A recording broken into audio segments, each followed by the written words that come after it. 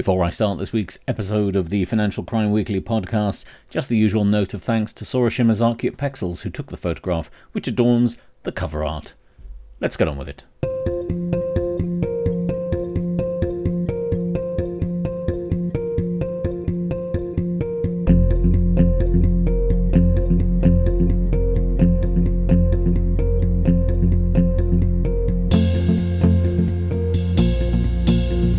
Hello and welcome to episode 65 of the Financial Crime Weekly podcast. I'm your host, Chris Kilbride. Been one hell of a busy week this week, especially on sanctions, fraud and money laundering. The cyber attack news has taken a bit of a dip, but I doubt that's because they're not happening. So let's crack on. As usual, I've linked the main stories which I flag in the podcast in the description. Let's start with sanctions. Now, as with last week's sanctions news, just when you think things might be quietening down, up pops a load of new information relating to sanctions across the globe and against a range of countries, though none of them unfamiliar to anyone who follows global politics.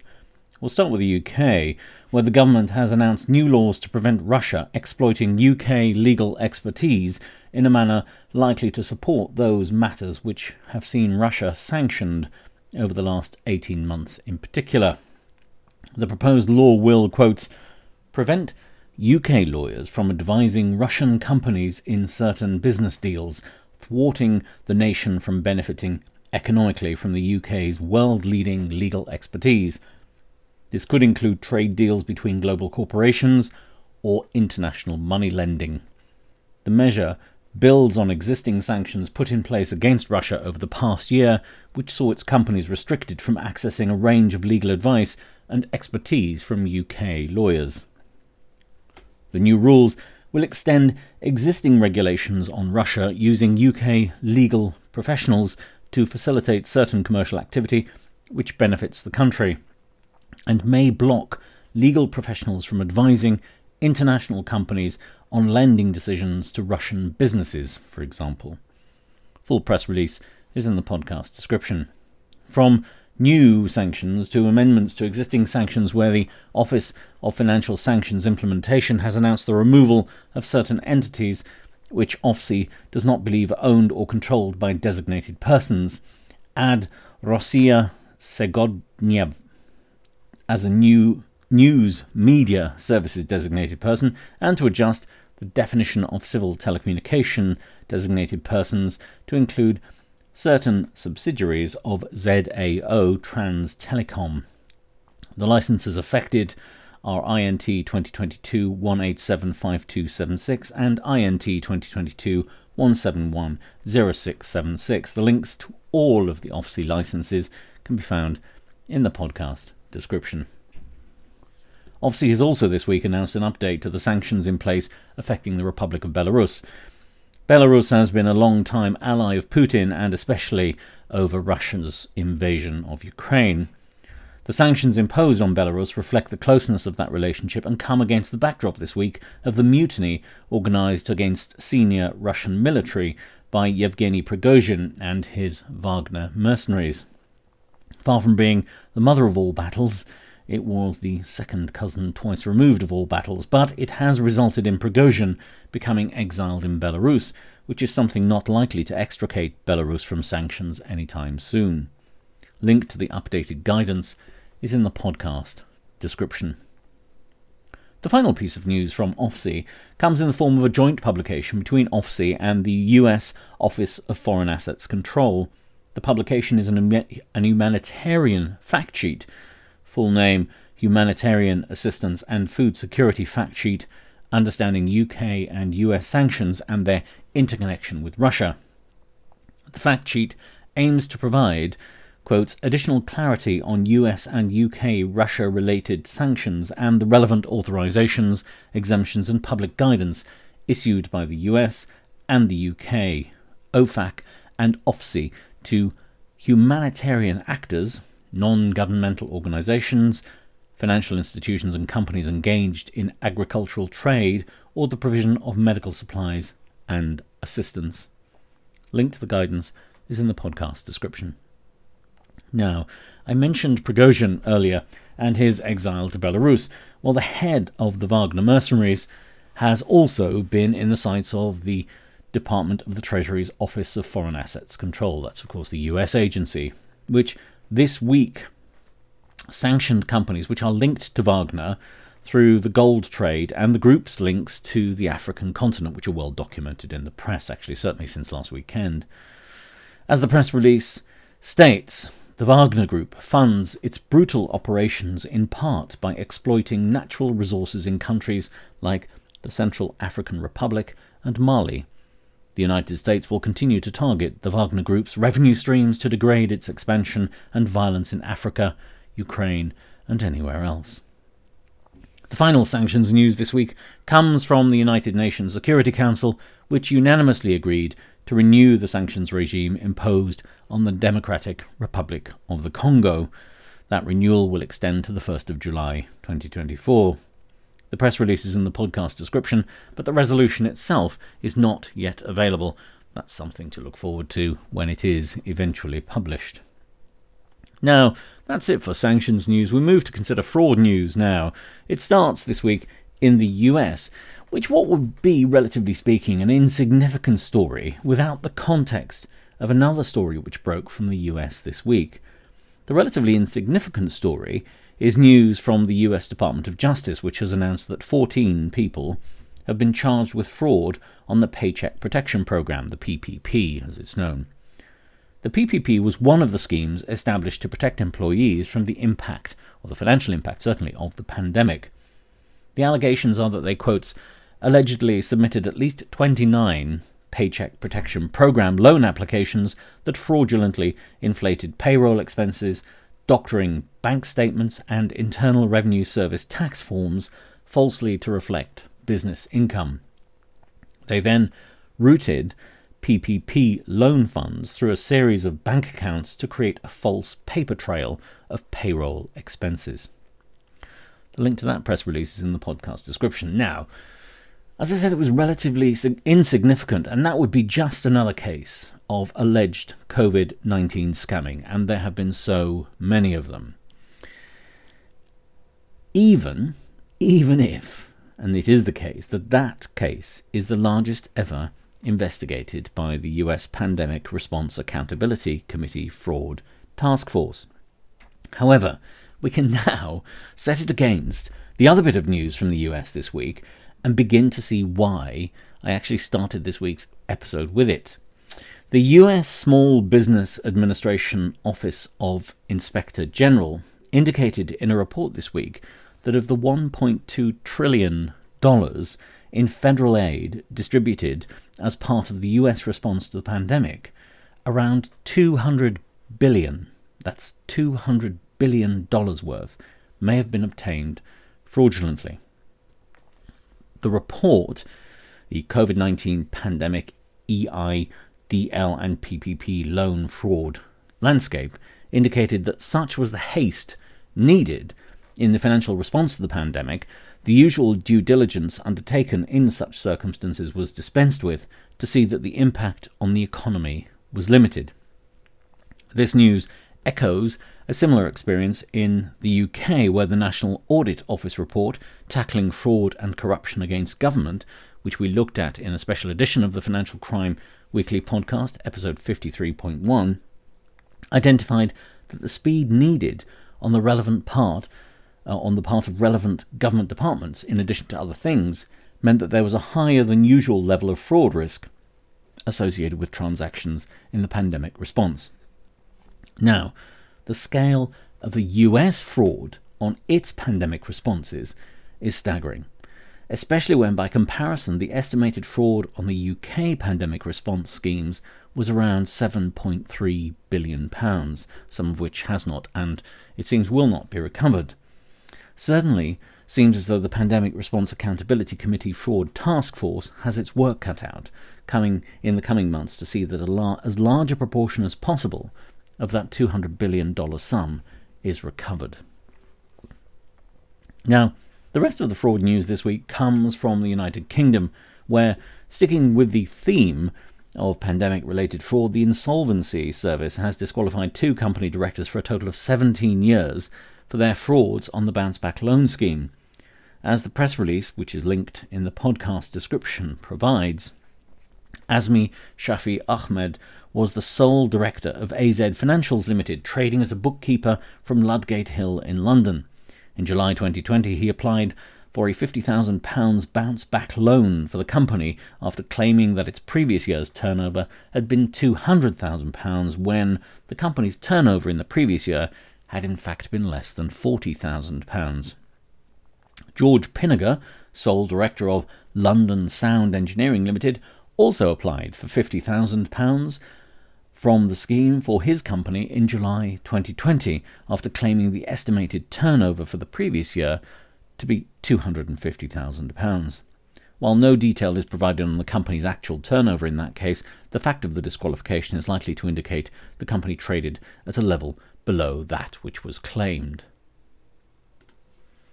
The two final fraud stories this week come from Pay.uk and the Financial Ombudsman Service. Pay.uk oversees the UK's retail payments operations, which includes the BACS payment system, the Faster payment system and the clearing system, and it has announced a collaboration with some of the United Kingdom's leading payments firms in order to establish a better framework for the detection and prevention of fraud in the payment system. The press release, which is linked in the podcast description, provides that Pay.uk has signed contracts with industry partners including Visa, Synetics Solutions and Featurespace to test the potential benefits of the service before making a decision on next steps for development, where the initiative claims to create a new overlay service for UK banks and building societies that will safely and securely analyse money flows and use predictive intelligence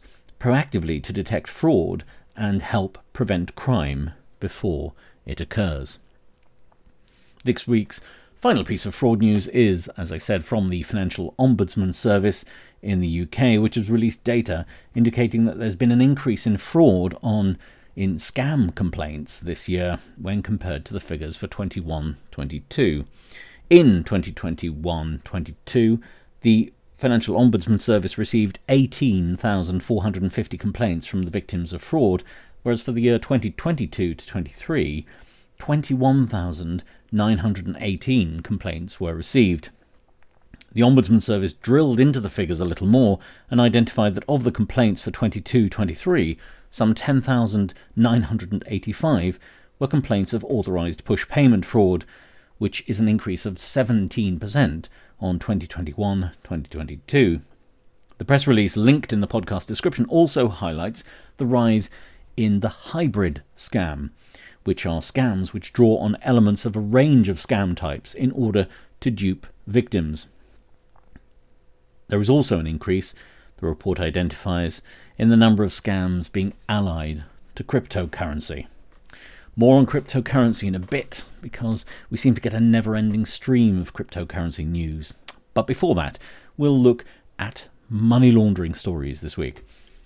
There's a good range of money laundering news this week, mainly in the form of information being pumped out by government and various agencies in the United Kingdom, with some form of money laundering oversight. We'll start with His Majesty's Treasury, which has approved revisions to the Joint Money Laundering Steering Group guidance on anti-money laundering and countering the financing of terrorism. The updated guidance has received ministerial approval and is available to view at the link in the podcast description. Next, in money laundering news, His Majesty's Treasury has published two documents concerned with the UK's anti-money laundering and countering the financing of terrorism regime. The first document is Enhanced Due Diligence Designation of De Minimis Assessments document. This is concerned with the designation of high-risk countries for the purposes of money laundering. The proposal is to change the subordinated legislation to speed up the designation to align the statutory instrument with the Financial Action Task Force's, the FATF, designation more swiftly than is currently the case, where, according to the report or the assessment, the current administrative and parliamentary process can prolong updates to the UK's list. Therefore, in order to ensure that the regulations are updated more swiftly to reflect high-risk jurisdictions listed by the FATF, legislative change is necessary to ensure the latest findings are reflected in a more streamlined way. For this, the Sanctions and Anti-Money Laundering Act 2018, or SAMLA, will be amended to confer powers to the money laundering regulations to define high-risk countries as those identified by the FATF unless otherwise specified. Link to the document is in the podcast description. Now, this other story, again, comes from His Majesty's Treasury, and it's published a review of the United Kingdom's AML and CFT regulatory and supervisory regime. You may recall this has been something which is brewing for a while, and this is something the government has indicated it's looking at, and it's looking to reform some of the law in this area. You'll recall that when we looked at this last year, the government was reasonably pleased with the content, broadly reasonably pleased with the content of the regime. And to remind you, it said insofar as supervision is concerned, reform is needed, but it is yet unclear the direction it should take. In more positive news, the regulations in force are deemed to be the right ones to meet the FATF's recommendations. The government commits to the publication of clear objectives to the money laundering regulations in order to align with the FATF's methodology and to embed a renewed definition of effectiveness. Risk will be assessed using existing systems, but the government commits to a system-wide effort to improve risk understanding and information sharing around risks and threats.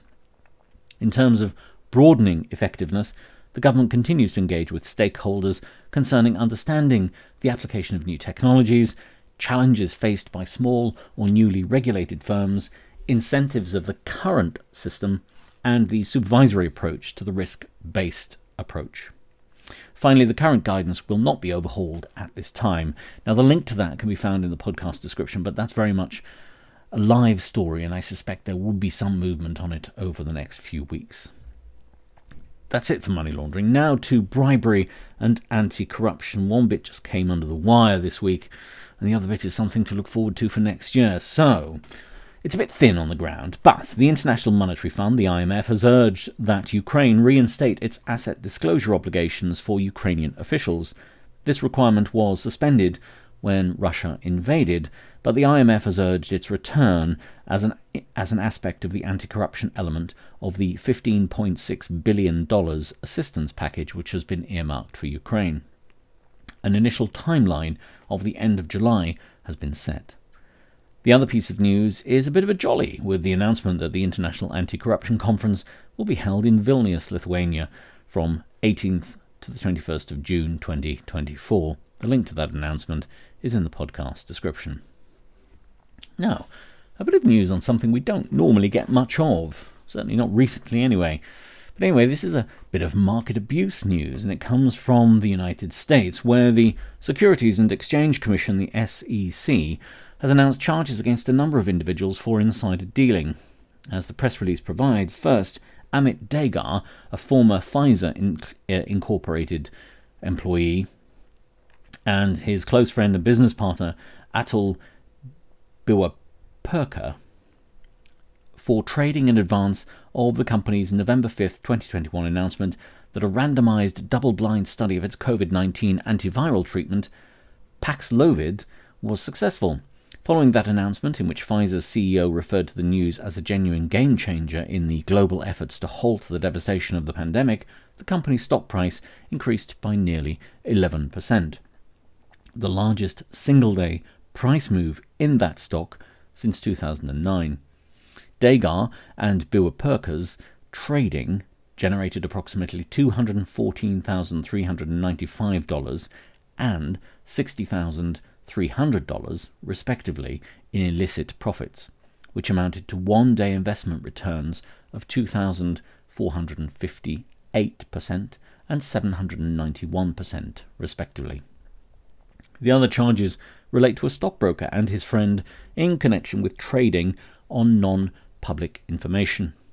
According to the press release, Stephen Teixeira purchased call options on several issuers ahead of the announcement of deals, and it is further alleged tipped off his friends, including Jordan Meadow, so they would also be able to trade.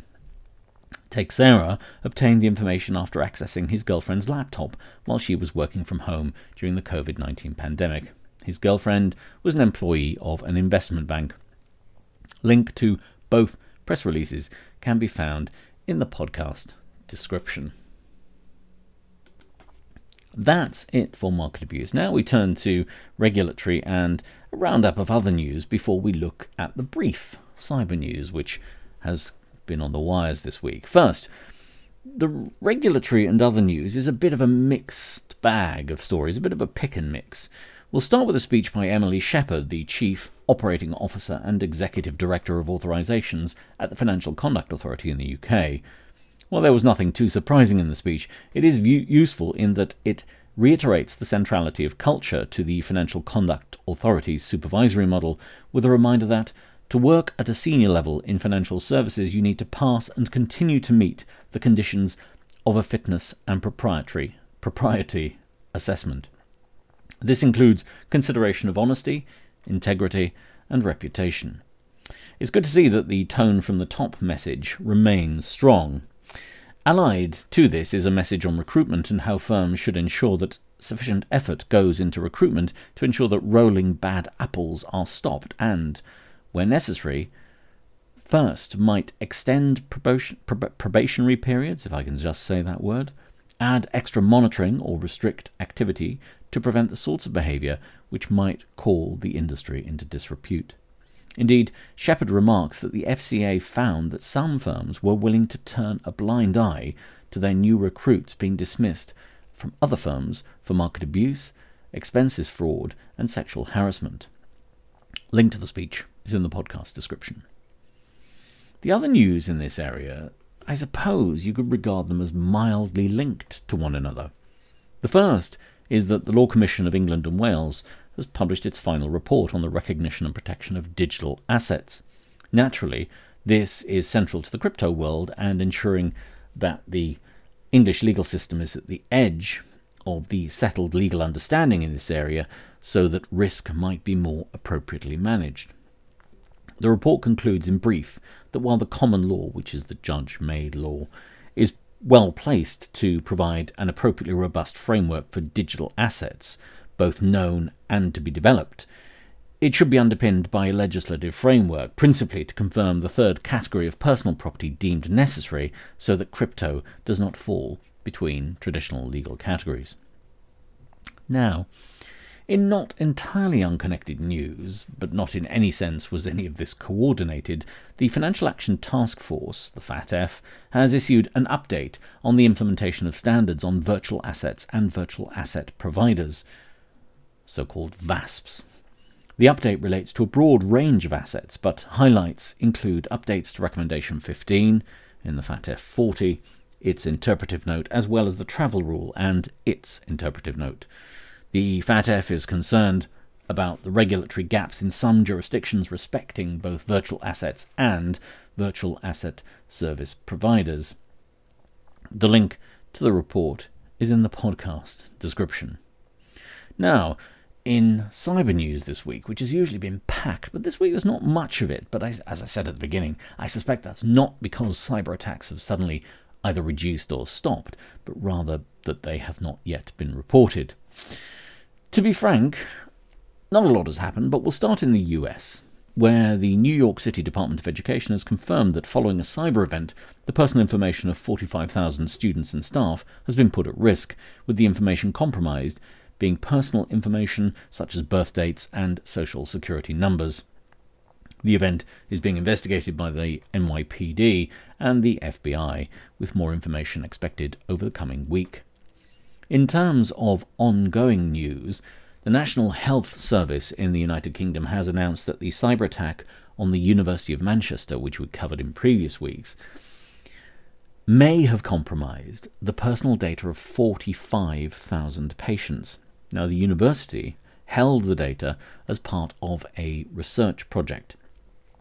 However, there is a little speculation involved in this at the moment, as precise numbers affected have not been identified as precisely as we might have liked.